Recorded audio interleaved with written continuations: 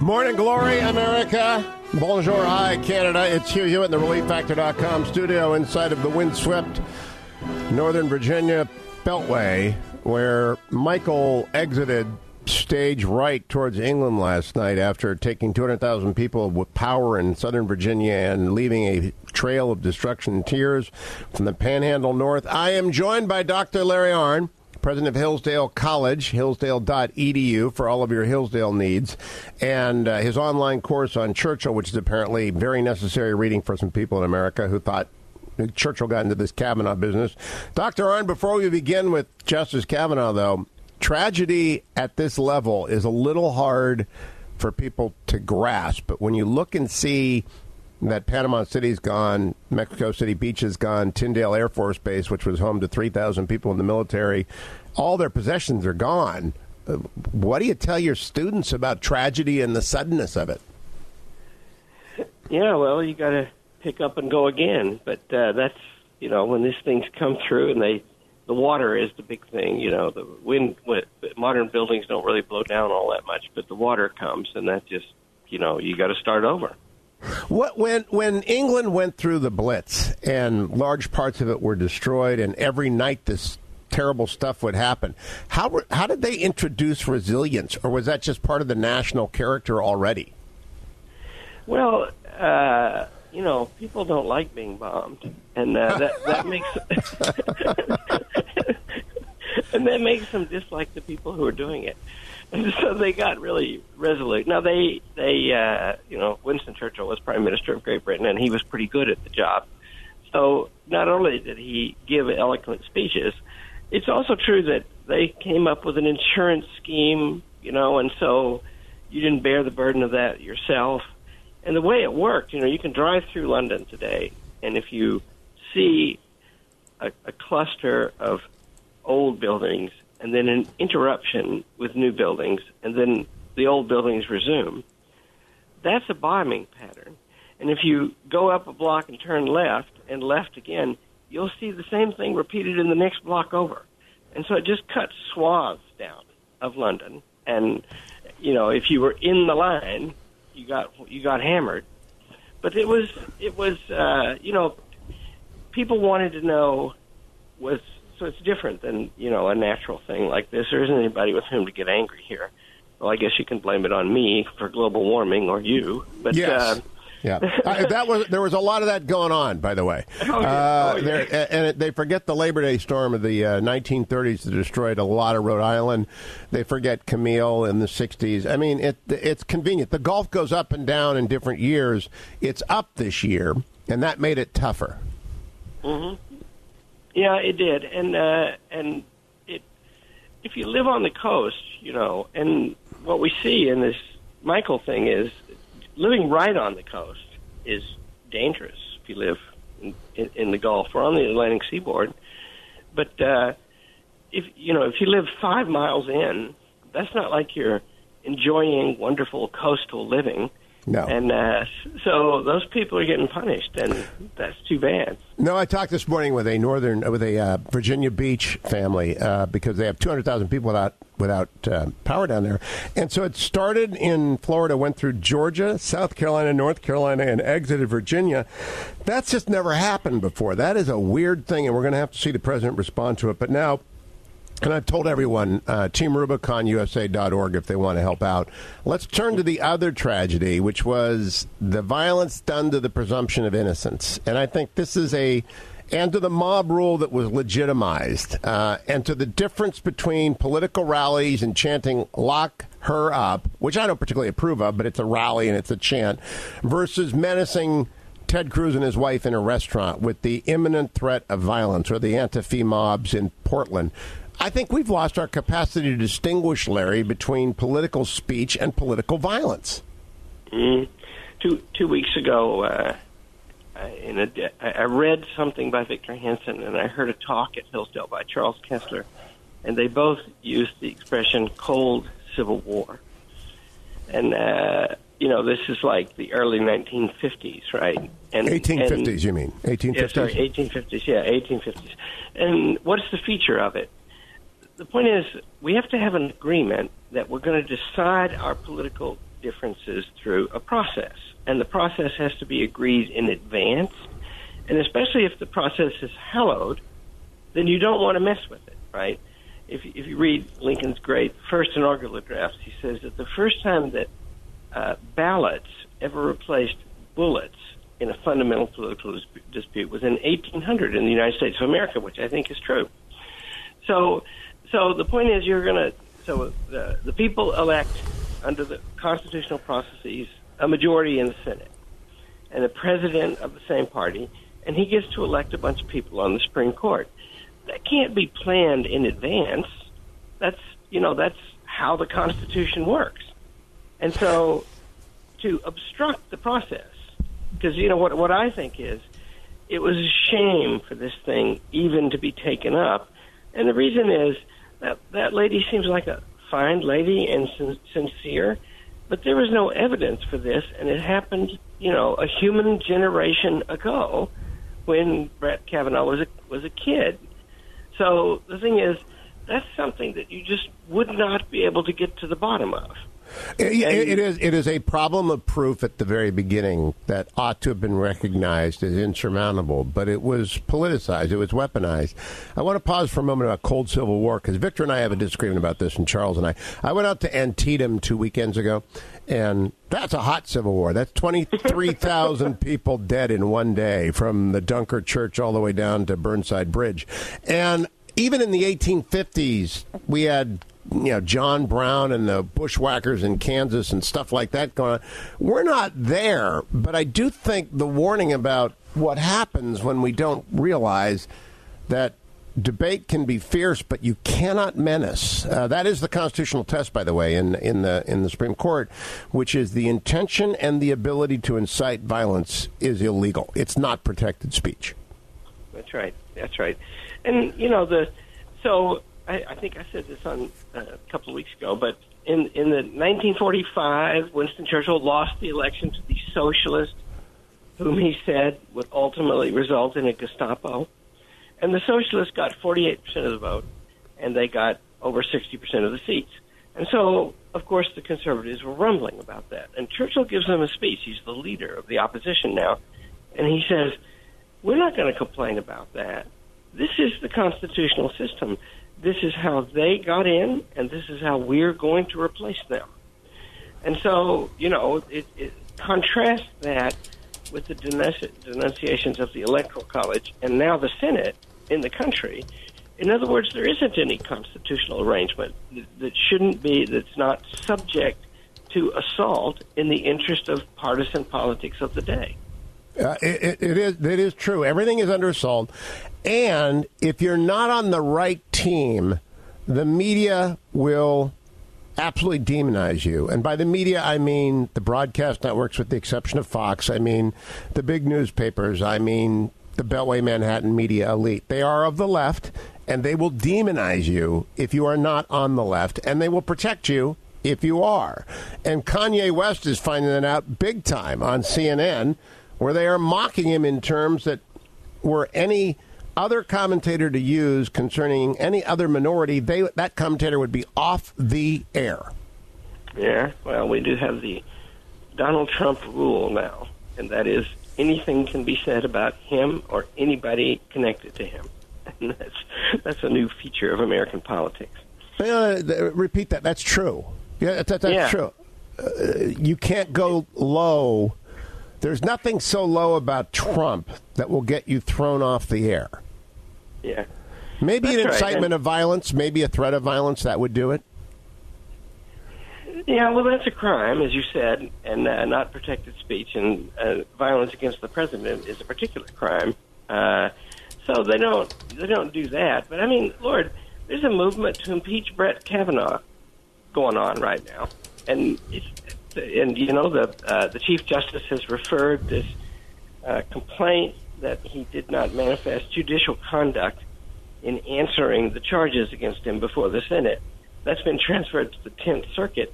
But the point is, everything is going to be harassed at every step, And that's the tone of politics these days. When we come back from break, Dr. Larry Arnn and I will continue to talk about the choice that is now in front of the country. And it's very clearly the choice of the mob versus the choice of the Republican Party, and how it will play out in Michigan with John James, and how it will play out in Montana with Matt Rosendale, and in Wisconsin with Leah Vukmir, how it will play out in Arizona with Martha McSally. She's got to beat this left-winger, Kristen Sinema. We'll talk more about that. It is a Hillsdale dialogue. Don't go anywhere. And if I have a producer, we'll find McConnell talking to Dickerson last weekend and play that for him as well. Stay tuned, America.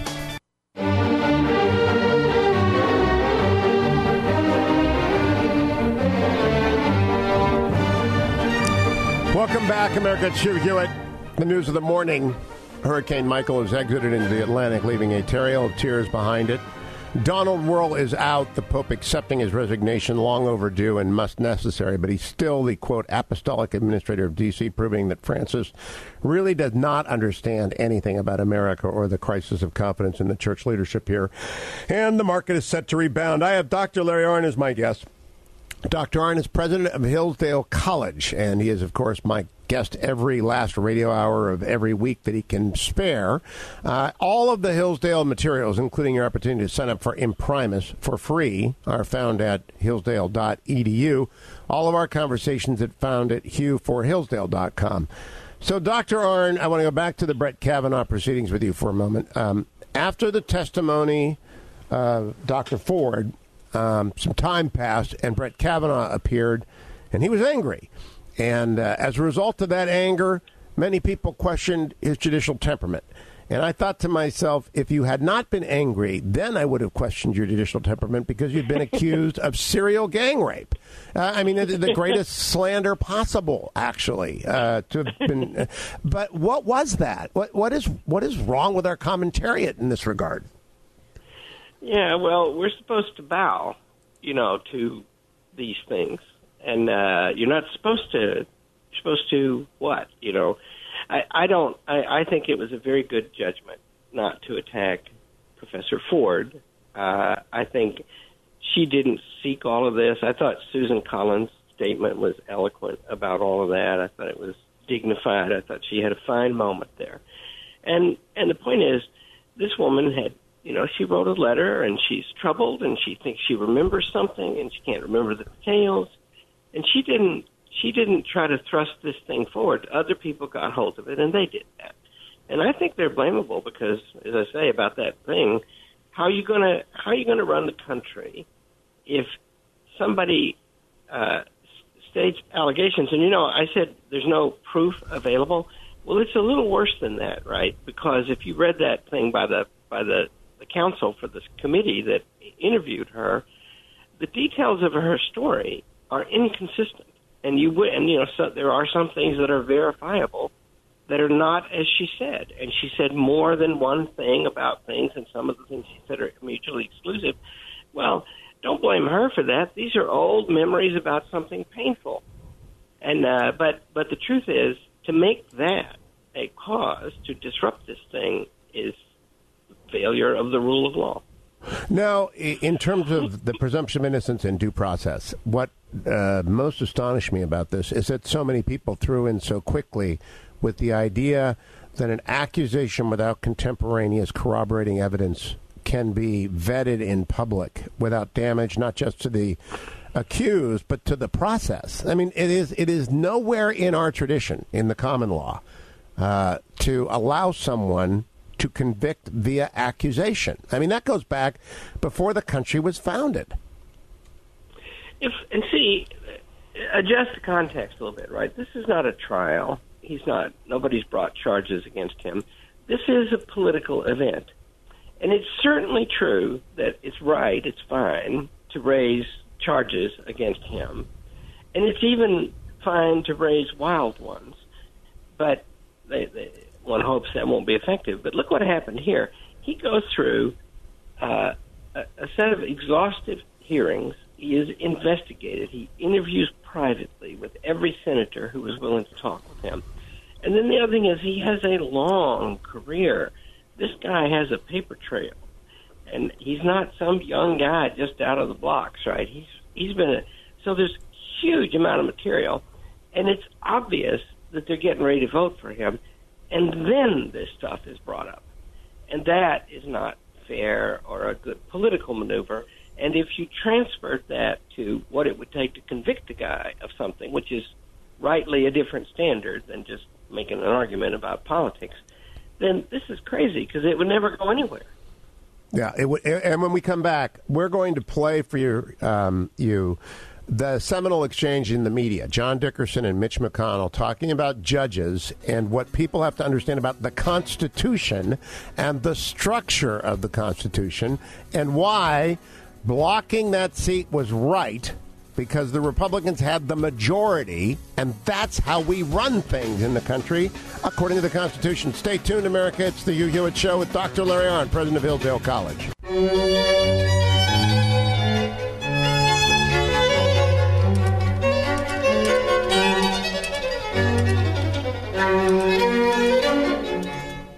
Welcome back, America. It's Hugh Hewitt.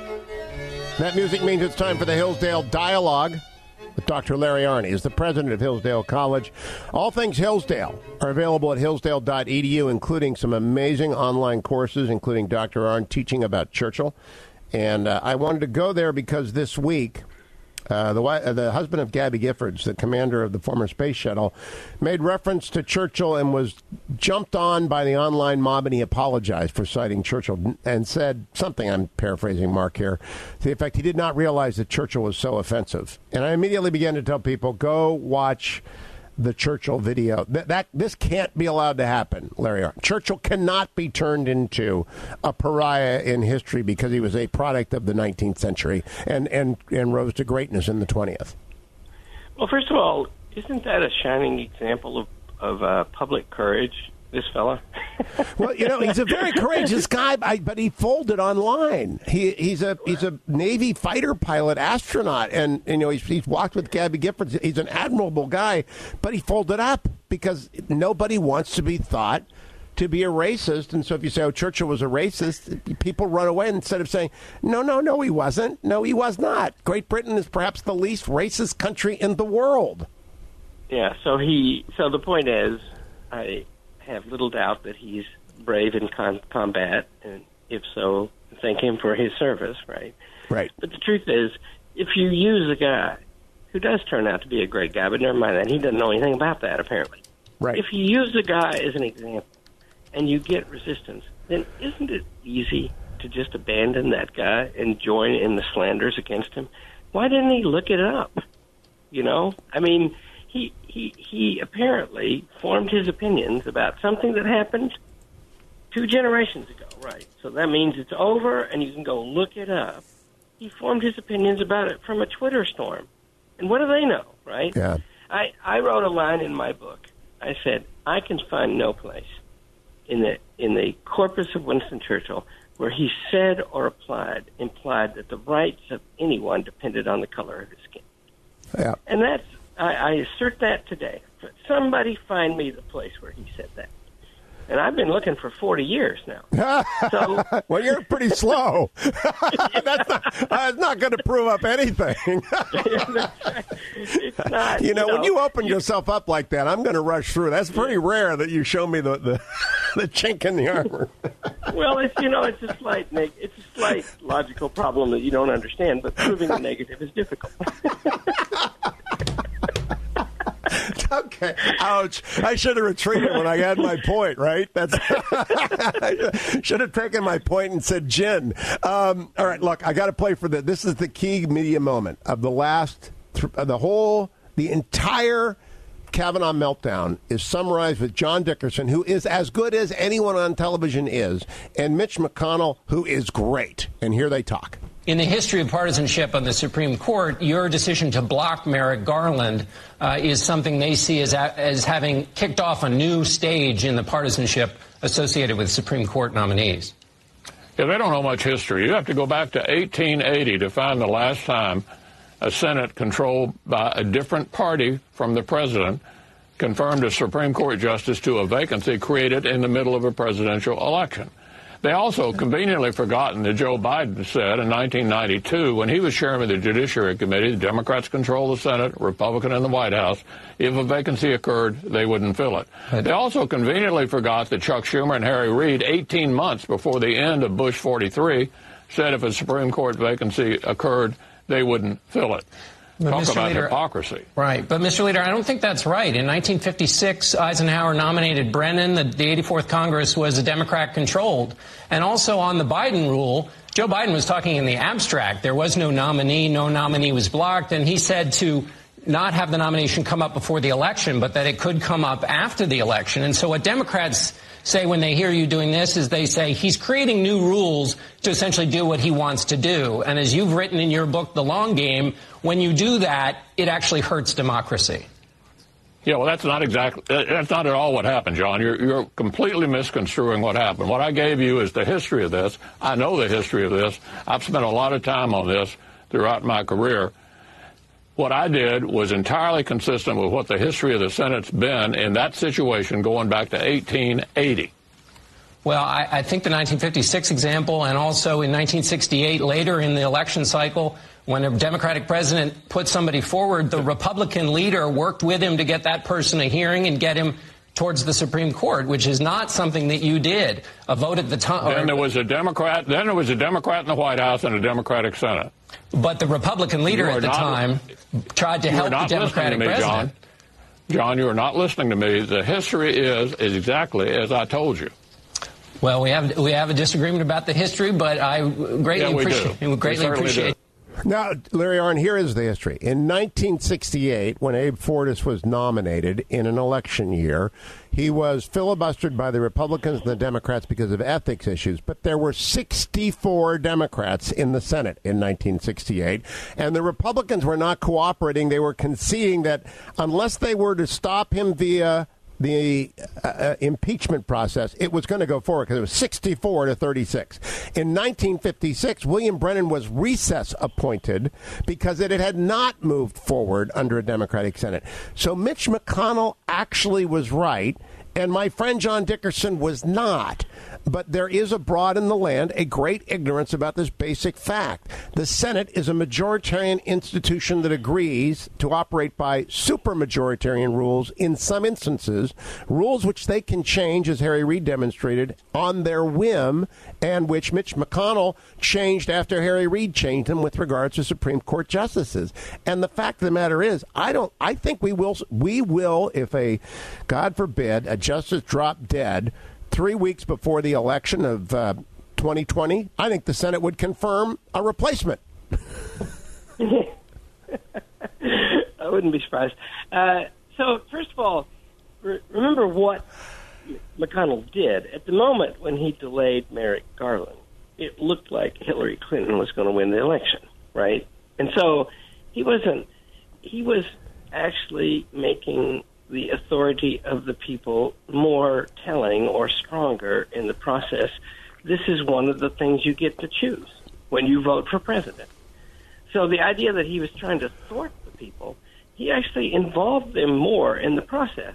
And I'll say it's actually opposite, because, in the great, I mentioned it earlier, the first time a opposition party threw out a governing party by a popular vote without violence was in 1800 in America. And the Federalist Party, which had built the country, for goodness sake, got hammered by Jefferson's party and Madison's party, who had also built the country. And so what they do, they have all these midnight appointments after the election, after they know they've got hammered and they've just got days to go. They stick a whole bunch of people in there, and they don't get them all done, and that's what gave rise to the great court case Marbury versus Madison. But they were, that was an 11th hour thing that went against a popular vote. This is the opposite of that. You betcha, but both are legitimate. And what I want to point to is the rules are laid out. This is not secret. We operate under a constitutional structure that was meant to be read by and was read and debated by farmers, some of whom were not literate, but who would listen closely. And we overcomplicate this. The Senate has the right to not hold a hearing. The Senate has a right to confirm in one day. The Senate, whatever the majority of the Senate wants to do, the Senate can do. And it's just easy. There's an election soon, right? And so if they do anything the people don't like, the people can punish them right now. And that's what keeps this honest. You're right about that, right?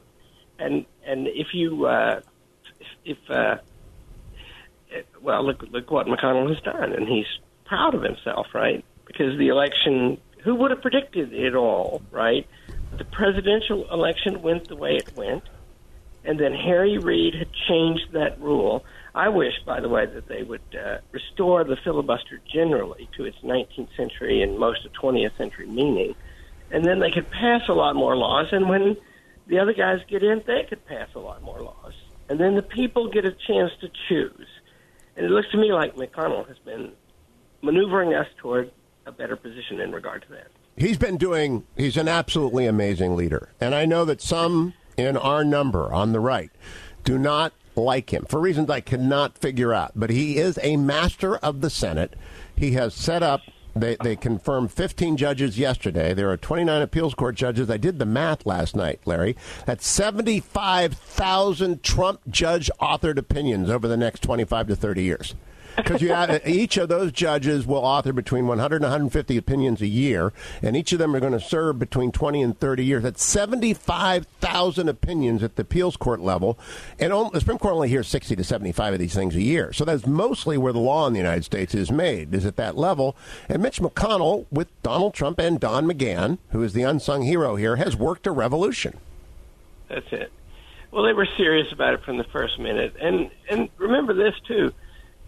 Donald Trump, as a candidate, announced a list of the kinds of people he would pick.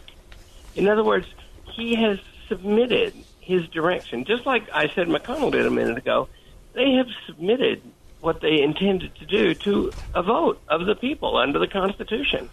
And the people, elected him and the Senate to help him. When we come back from break, I'll continue this conversation with Dr. Arnn about where do you go to get your reputation back? Because he's a student of Churchill, and not a few times was Churchill laid low by allegations. And I'm just curious, what do you do if you're Brett Kavanaugh? I'll ask Larry on that when we come back. But let me remind you, we got to get some cases up to the court, and they've got to be picked the right ones because they've got to be legit ones. We want to defend religious liberty. We want to defend property rights. We want to cut back the Chevron doctrine. Then you turn to good lawyers to do that, and that's the Alliance Defending Freedom. At the top of HughHewitt.com, they have a 1-month challenge grant. Any donation you make via my website will be matched 100%. You make a $25 contribution, becomes $50. It's the kind of grant that Dr. Arnn would love to have, I'm sure, at Hillsdale.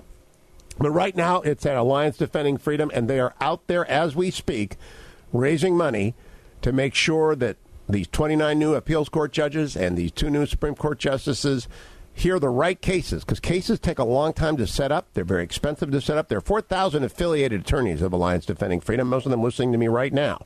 And they know that they give their time up to, I think, 300 hours a year or something like that for free, pro bono. But you still got to pay secretaries. You still got to pay the light bill. You still got to pay FedEx to take the documents. You got to do depositions, and you've got to have court reporters, and you have a permanent staff, and you got to train young lawyers. And Alliance Defending Freedom is defending this Constitution that Larry Arnn and I are talking about. Please go and support them at Alliance Defending Freedom. The banner is at the top of HughHewitt.com. And if you're just old-fashioned, you just want to call and give them money directly, you can call 866-700-1060. 866-700-1060, or go to HughHewitt.com and hit that banner.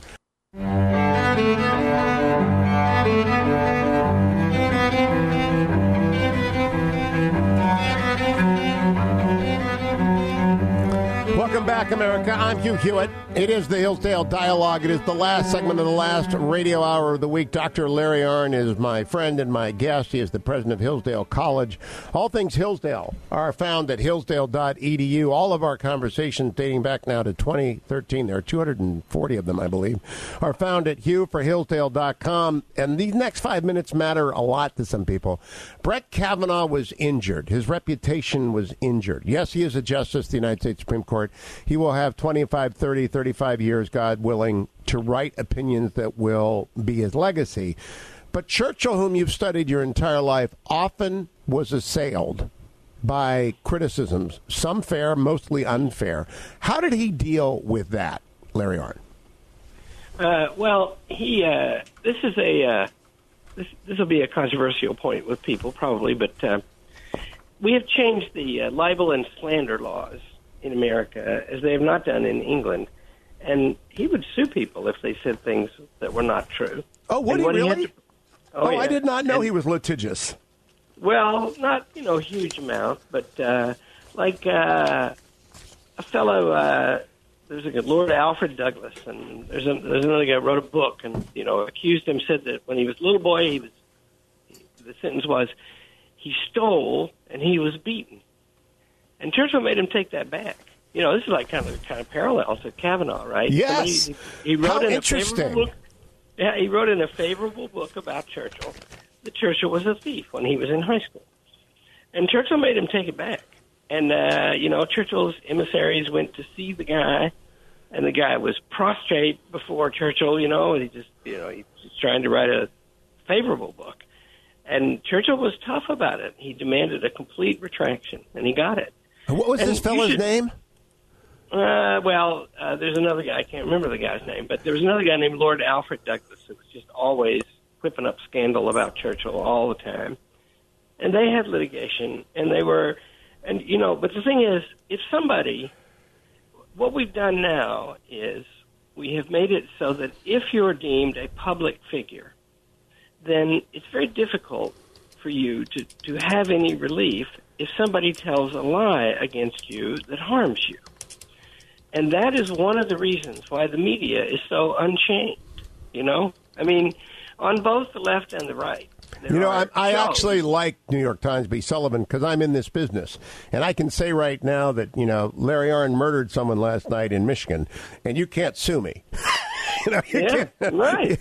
You probably could, because that would be knowing disregard of the facts. But I could come pretty doggone close to that in any other. You can just make wild assertions in American media, and we are beyond touched because of New York Times B. Sullivan. I like that, but that is not the case in Great Britain. And if so Kavanaugh, he's got children, right? And he is damaged by this. Your point is not just that he might not have got confirmed on the Supreme Court. Nobody has a right to that. Right. But your point is his personal reputation has been harmed. Exactly. And he will ever after be the person who, was accused of these things, right? And there'll never be resolution of it. And that means his children will be on his side. But how better, if he chose to do it, for them to be able to say they had to retract that because that wasn't true. Yeah, right? there's a trade-off here because it is true. 30 years from now, someone will be using the Avenatti claims against the kids to hurt them, to injure them, right? They'll say, oh, you're dead. We all know that. And I knew that what was weighing on him because you and I are both fathers, right? And so we know that weighs on a parent, that what people say about you will be used against your children. And so I understood his anger, and I would have been stunned if he was not that angry. Yeah, that's right. And I urge you, because you run your show in a certain way. In other words, you don't go around slandering people all the time. We don't. Oh, just you. Who are you talking to? And Dwayne doesn't really count because he's not really there. So it's you and me and Dwayne. That's our whole field, right? We can't send anybody else. But the point is, you should surrender your affection for that Supreme Court opinion about New York Times versus Sullivan, because that thing is a bad thing, because you have a right. You have a right, and I have a right to our reputation, and it cannot be harmed. We have a remedy if it is unjustly. We still have a remedy. Well, you know what? You have just set up a great debate. I'm going to get you and Erwin Chemerinsky to debate this with me and John Eastman. I think that Eastman's with me and Chemerinsky's with you, but I might have that reversed. I've done this. This does break people down along unusual lines. I know. I said that. Yeah. It is, and that's the reason, because there's just a lot of foolishness in the world. Well, look, I'm glad we're ending on a lighthearted. We do have to return to this subject next week. I am glad. By the way, any of your students affected by this hurricane? Of course. Sure, Okay. yeah. I want to close by urging everyone to please go to teamrubiconusa.org and help them help everyone down there. Larry Arnn, it is always a pleasure, Dr. Arnn. Everything Hillsdale is found at hillsdale.edu.